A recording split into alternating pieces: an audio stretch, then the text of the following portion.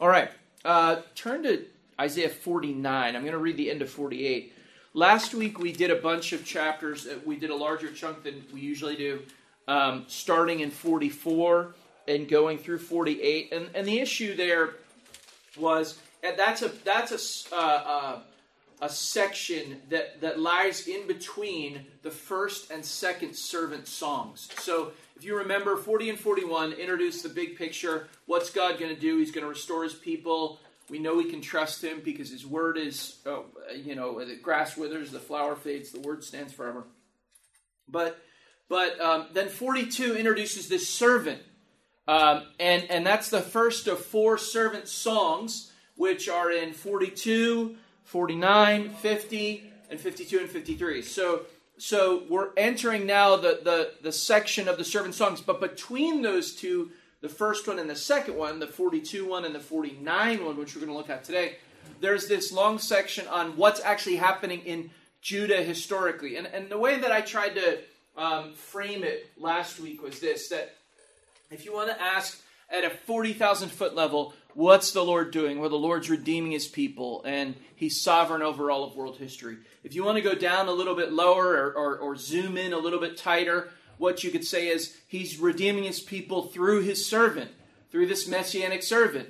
And then if you want to get the lens a little tighter or come down a little lower, what you're going to see is he's redeeming through his servant, and in the medium term, he's going to do it through Cyrus, who will ultimately be the instrument that God uses to take the people out of Babylon, which is where they're headed.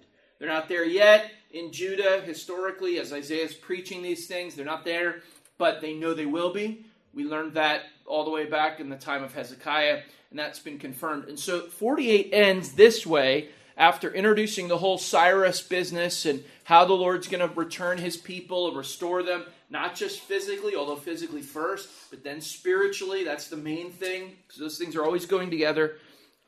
What he says at the end of 48 that kind of prefigures all of this is, go out from Babylon, flee from Chaldea, declare this with a shout of joy, proclaim it, send it out to the end of the earth, say the Lord has redeemed his servant Jacob. They did not thirst when he led them through the deserts. He made water flow for them from the rock. That's all from Numbers. It's a second Exodus. He split the rock and water gushed out.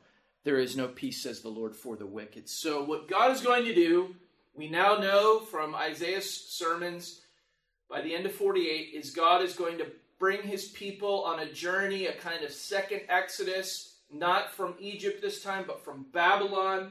There's going to be a physical component to it. The more important component is the spiritual component, when he says he's going to pour out his spirit on his people.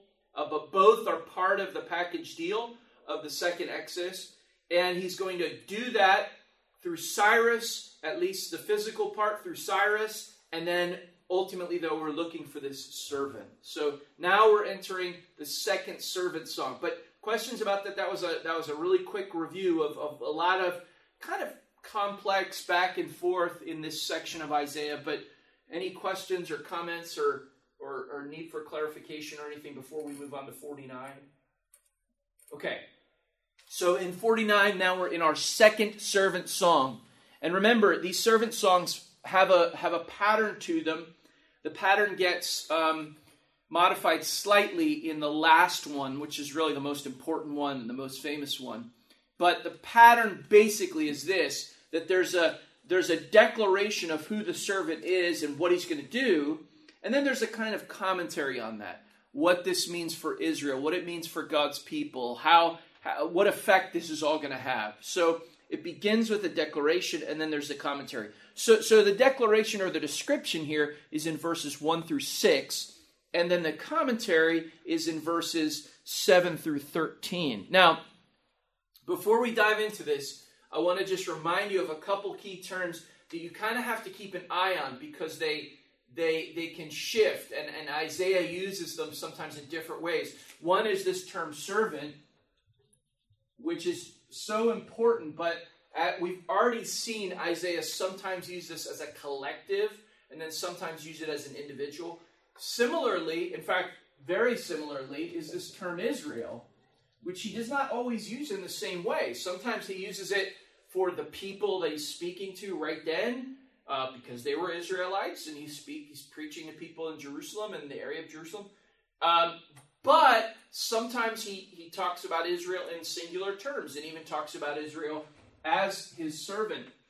So you have to kind of keep an eye on those two terms in this section as well. We've already seen him toggle back and forth in his usage, and he's going to do that here in the declaration or the description and the commentary. So pay attention to that. The other thing I would say to pay attention to as we read through this, and I'm going to actually point out some things about it, are there are going to be in this section, I think, one or two verses that might ring a bell in your mind, and it's going to sound maybe kind of familiar, and you won't, you might not be able to place why it's familiar, but the reason it's familiar is because there are one or two places in this song, and then the next song there are one or two, and then in the fourth song there are a ton, but there are one or two little phrases and verses here that are picked up on in the New Testament in really significant ways. So we'll keep an eye out for those as well. All right, 49, 1 through 6. Listen to me, O coastlands, and give attention, you people from afar. Now, I hope that rings a bell, maybe not from the New Testament, but from earlier in Isaiah. Because back in Isaiah 42, remember after that whole description of who God is and what he's going to do in 40 and 41, 42 begins, hear, O coastlands. And if you remember, 42 is about the coastlands receiving judgment. And so we talked about how that's a universal judgment. And Isaiah's message is for his people in his time, in his place. But it's actually a universal message. And that comes out in the actual language that he uses. And here we have it again. Listen to me, O coastlands. Give attention, you peoples from afar. The Lord called me from the womb. From the body of my mother, he named my name. He made my mouth like a sharp sword. In the shadow of his hand, he hid me. He made me a polished arrow. In his quiver, he hid me away. And he said, you are my servant, Israel, in whom I will be glorified. But I said, I have labored in vain. I've spent my strength for nothing in vanity. Yet surely my right is with the Lord, and my recompense with my God. And now the Lord says, he who formed me from the womb to be his servant, to bring Jacob back to him, and that Israel might be gathered to him. For I am honored in the eyes of the Lord, and my God has become my strength. He says, is it too light a thing that you should be my servant, to raise up the tribes of Jacob, and to bring back the preserved of Israel? I will make you as a light for the nations, that my salvation may reach the ends of the earth. Now let's pull that apart a little bit, and I want to do this in a few specific ways. First, did you notice at least two different ways that he uses the term Israel here? Did you notice how Israel's used? I told you to kind of pay attention to this word because Isaiah has a habit in this section of using it. I don't want to say inconsistently because I think there's a rationale behind it, but it's not always referring to the same entity. So point out for me at least two ways that he's using Israel.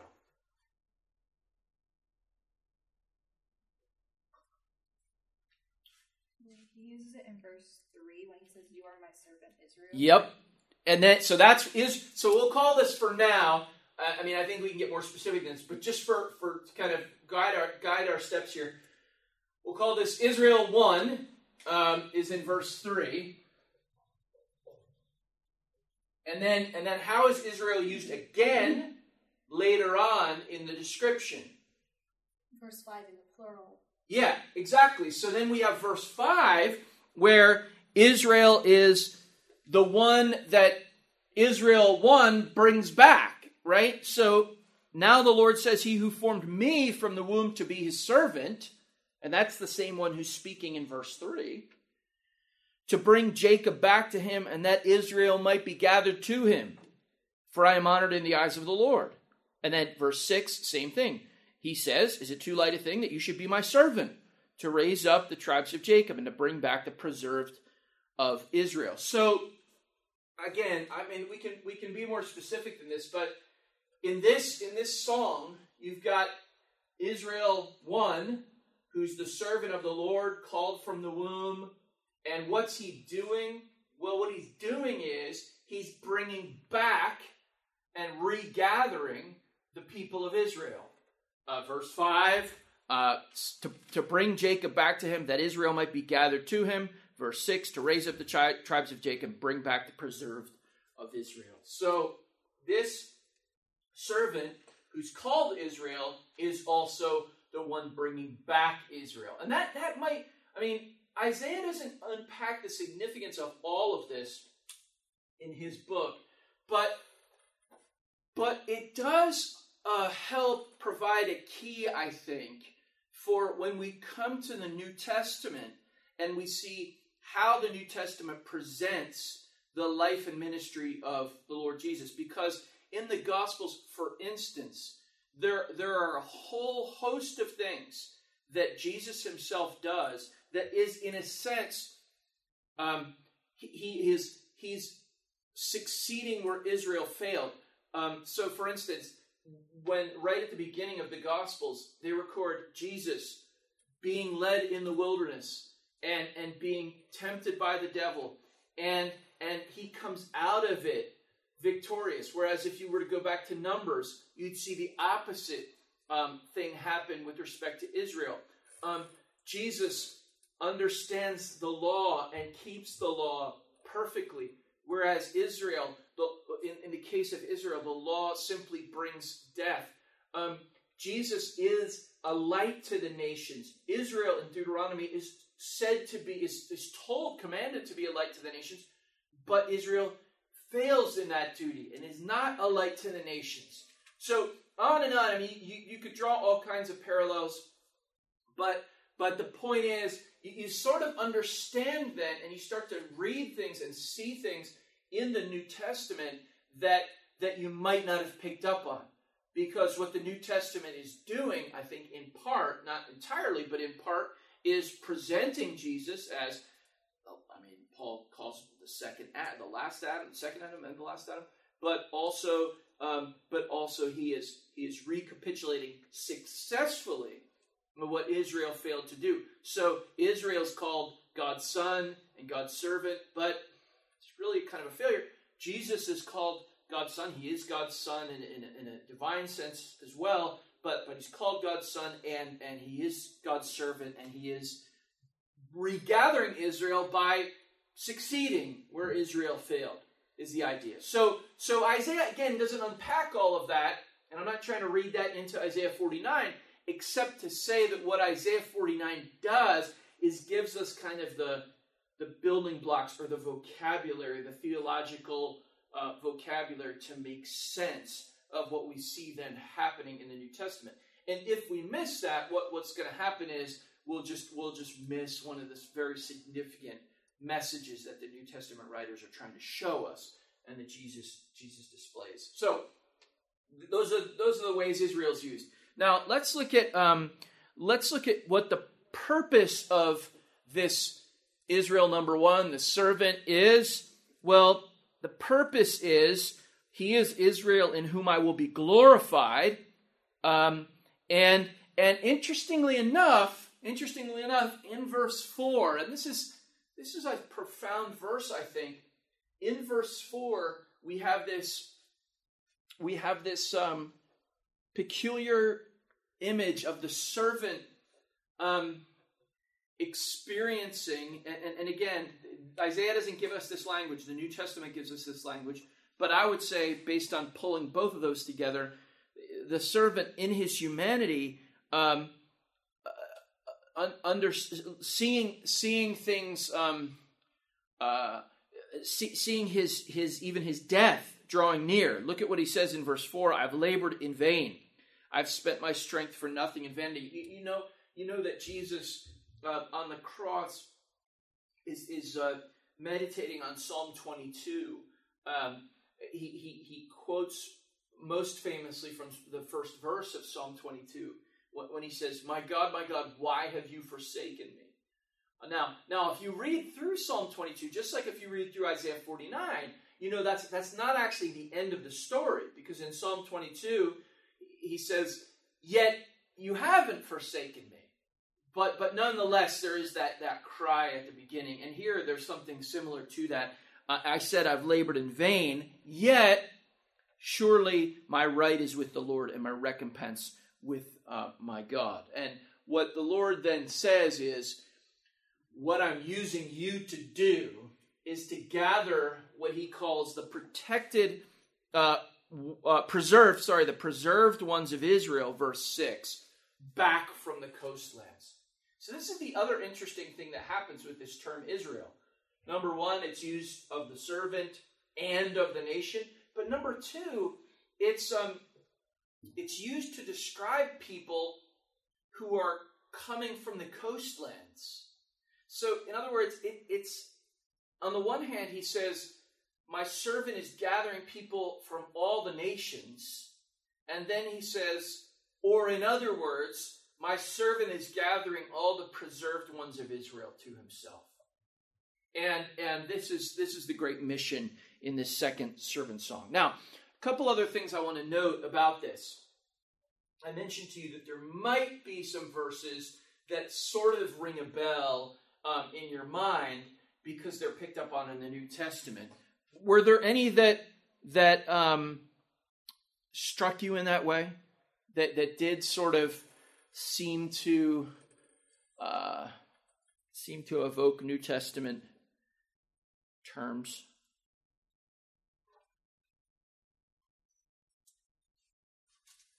Yeah. I don't think this is what you're looking for, but the calling from my mother's womb remind me of actually Paul, who's like echoes that language, like Jeremiah. Right.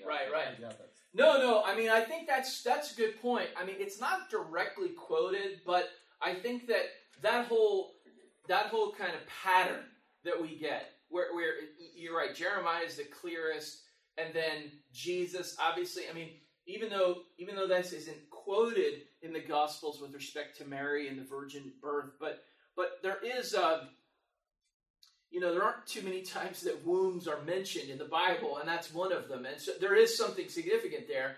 And then you're right. I mean, Paul sort of sees that kind of thing playing out as well. So I think you're right. Thematically, that should set off alarms in our mind in a good way. And any others? In verse 6, the line, I will make you as a light for the nations, yeah, reminded me of John 1.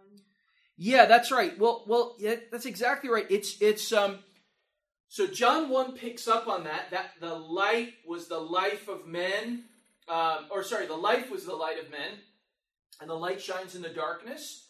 And actually, this is directly quoted in Acts. We can turn there really quickly. In Acts 13.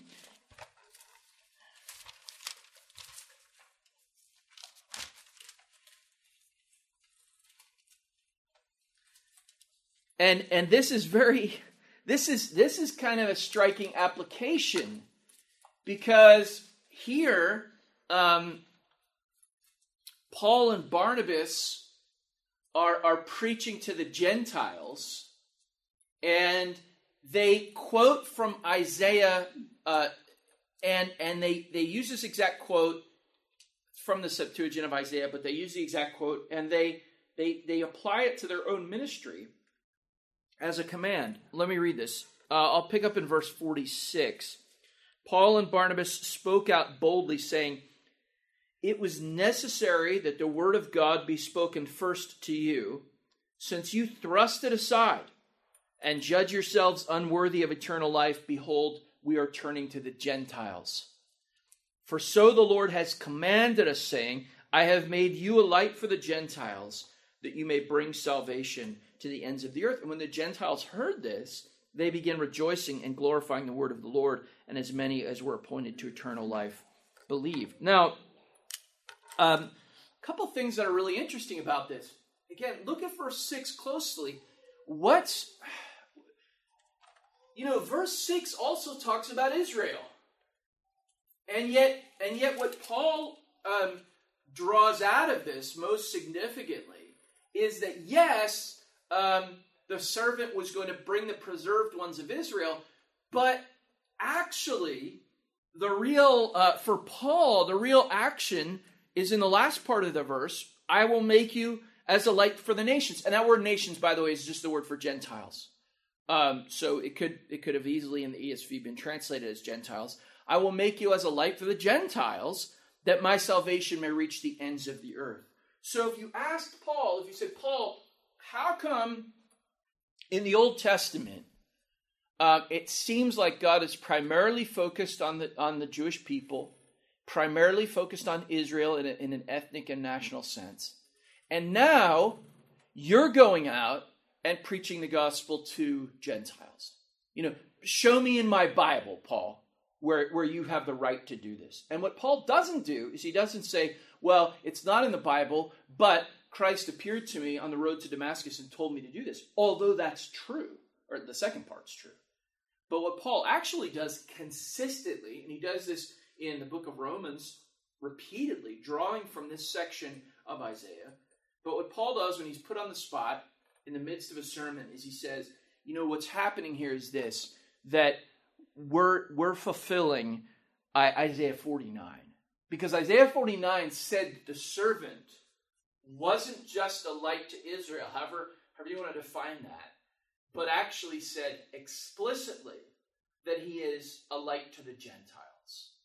And so what you see playing out in my ministry as I proclaim Christ, as I proclaim that servant, what you see when Gentiles respond is simply what Isaiah told you was going to happen as part of the outworking of this second Exodus. And the Gentiles hear that, and it's very good news to them, because maybe they were thinking in those more narrow ways as well. But this is all drawn from this servant song. The other interesting thing about how Paul does this, and we've talked about this before, particularly in Isaiah 42, is that the servant is a singular figure, of course, a messianic figure. But what's interesting is that in Isaiah 42, what it says is, I'm paraphrasing, but essentially, it's not just that the servant is saved; it's those who are connected with him. They can also receive the benefits of the servant's work of salvation. So we talked for a while, a couple of weeks ago, about this doctrine of union with Christ that the New Testament expounds upon in such great detail, to the degree that you have to conclude that union with Christ is the sort of central feature of salvation, and all the other blessings of salvation flow out from it. Well, you can kind of see that if you read between the lines with how Paul reads Isaiah 49, because in Isaiah 49, who's the one who's the light to the nations? It's the Messiah, right? It's the servant. But in Acts 13, Paul says, God commanded us to do this. And you go, well, how did you make that transfer? Well, I think Paul makes that transfer because, as you know, Paul said, and I quoted this a couple of weeks back, I'm crucified with Christ. It's no longer I who live, but Christ who lives in me. And if you were to ask, well, how did Paul get that? How did he understand that union with Christ theology? I think the simplest answer is to say, well, think about his conversion on the road to Damascus. Because what does Jesus say to Saul at that time? He says, Saul, why are you persecuting me? And if Saul were going to be very, flippant in his answer and very sort of dismissive, he could have said, well, I'm not. I'm persecuting Christians. I'm persecuting the church. But obviously he knows enough not to say that. But you see what lies behind Jesus' words. What lies behind Jesus' words is what you're doing to them, you're doing to me. You persecute them, you're persecuting me. And so Paul understands how deeply rooted this is in the doctrine of salvation. And he even, in a sense, uses that in his application and his understanding of Isaiah 49. There's another one. There's another text in here that's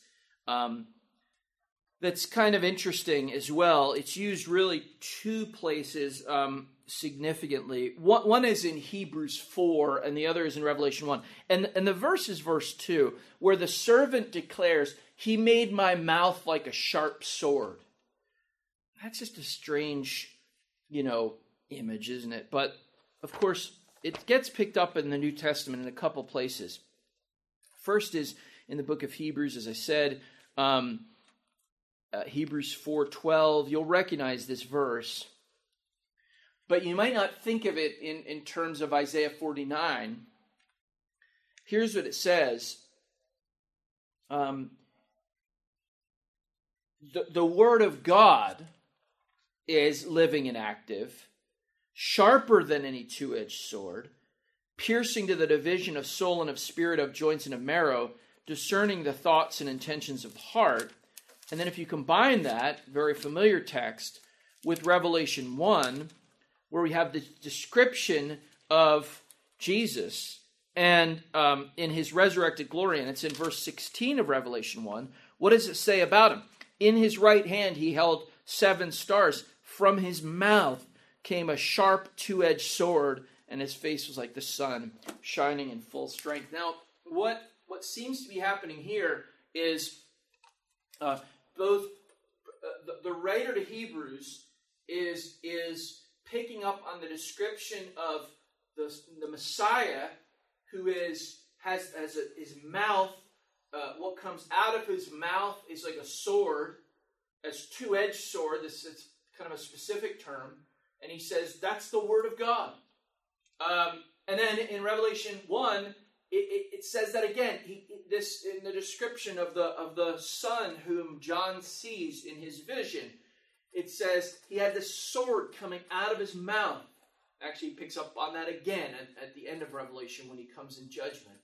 And so what the writer to Hebrews understands is that if that's a description of God's Son, if that's a description of the Messiah, then what we have is the Word of God operating in the same way. What comes out of his mouth is sharper than any two-edged sword and able to pierce to the very thoughts and intentions of the heart. So what's the writer to Hebrews doing? The writer to Hebrews is doing something slightly different than what Paul does in Acts 13. Paul in Acts 13 understands what the servant's doing and sees his own ministry as an extension of that.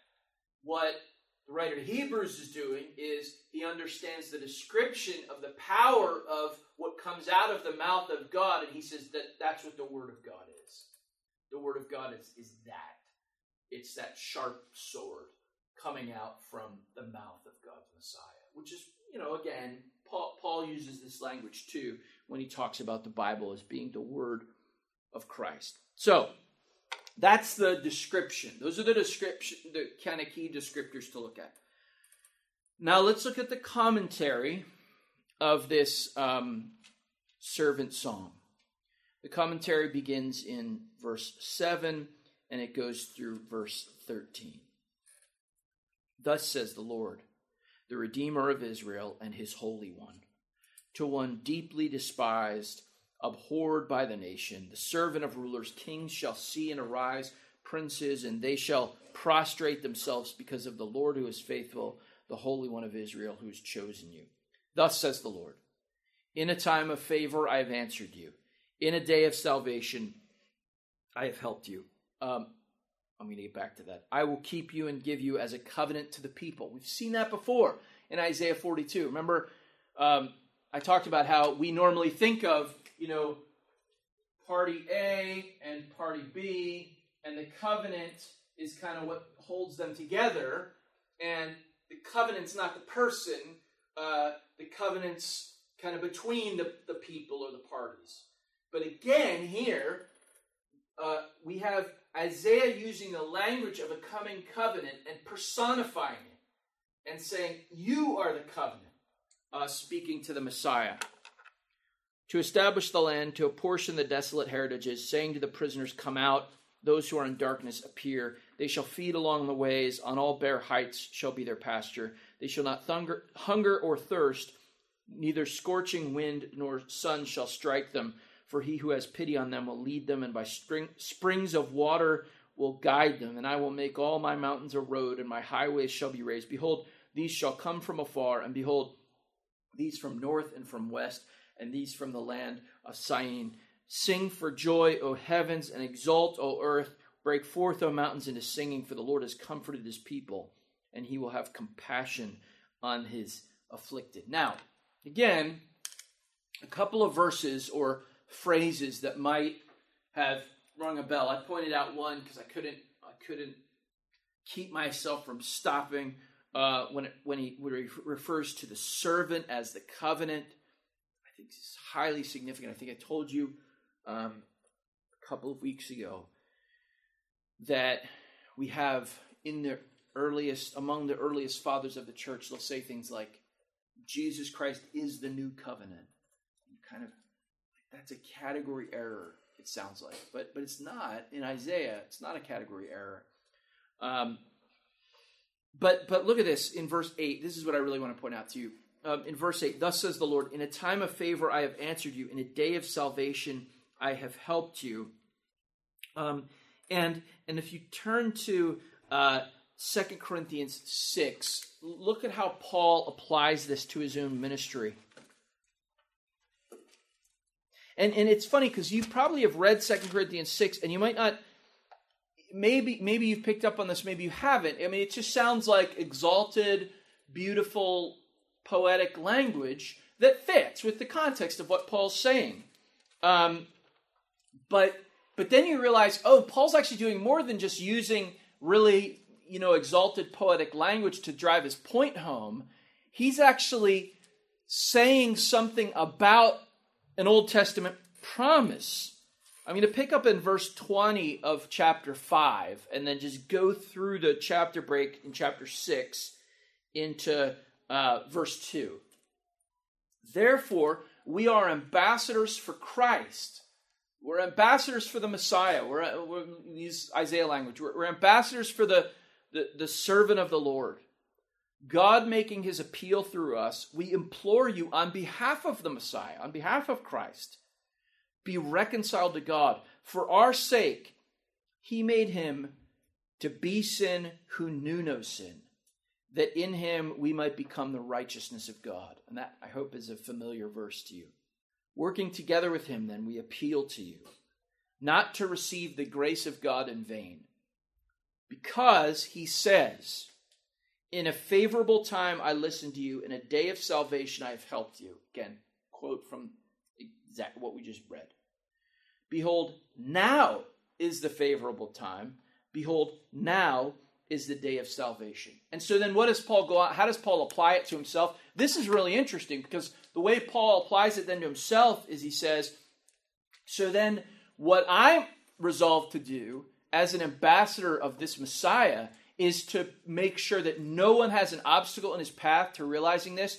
And he even goes on to say, we commend, verse 4, as servants of God, we commend ourselves in every way by great endurance in afflictions, hardships, calamities, beatings, imprisonments, riots, labors, sleepless nights, hunger, by purity, knowledge, peace, patience, kindness, the Holy Spirit, genuine love, etc., etc., etc., as unknown and yet well known, as poor yet making many rich, as having nothing yet possessing everything. And see, it's this really interesting window into Paul's view of exactly what's happening. On the one hand, Paul says, what's happening is nothing less than what Isaiah said in Isaiah 49. What's happening when we see people coming to Christ, when we see them drawn to him in faith and their lives are transformed, when we see that, that's nothing less than the continuation of this second Exodus that God promised through his servant in Isaiah 49. And now is the acceptable time. Now is the day of salvation. But on the other hand, what's kind of surprising, maybe a little bit shocking, if you wouldn't have known this from Isaiah 49, I don't think, but Paul knows it to be true. The way that's happening is by us being willing to endure all kinds of hardship for the sake of the gospel, so that we have everything, and yet we basically have nothing in the eyes of the world. We are rich because it's the day of salvation, but we're poor. And that's okay, because we're ambassadors of Christ, and Christ is making his appeal through us. So the interesting thing is, some people will say, that if you think that Paul is seeing the fulfillment of Isaiah 49 here, then that's a kind of over-realized eschatology, that you're bringing future promises into the present. But see, Paul doesn't think of it that way, because Paul says these things are happening now, but not exactly in the way you might think, because Paul's not saying it's the day of salvation and therefore my life is great and I don't suffer anymore and I have wealth and I have acclaim and people love me and that's what it looks like to be in the day of salvation. No, he says now's the day of salvation, and what that looks like is people don't know me and they don't care about me, and I live in poverty and I endure all kinds of hardships for the sake of Christ.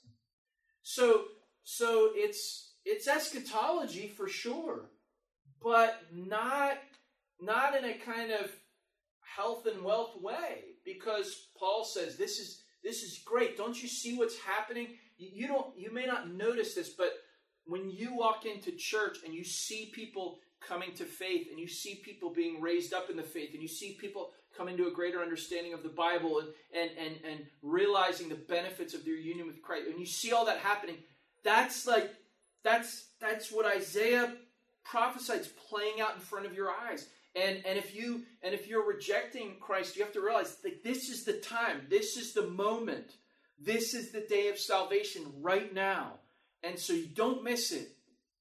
But on the other hand, that means I'm enduring all things for the sake of it.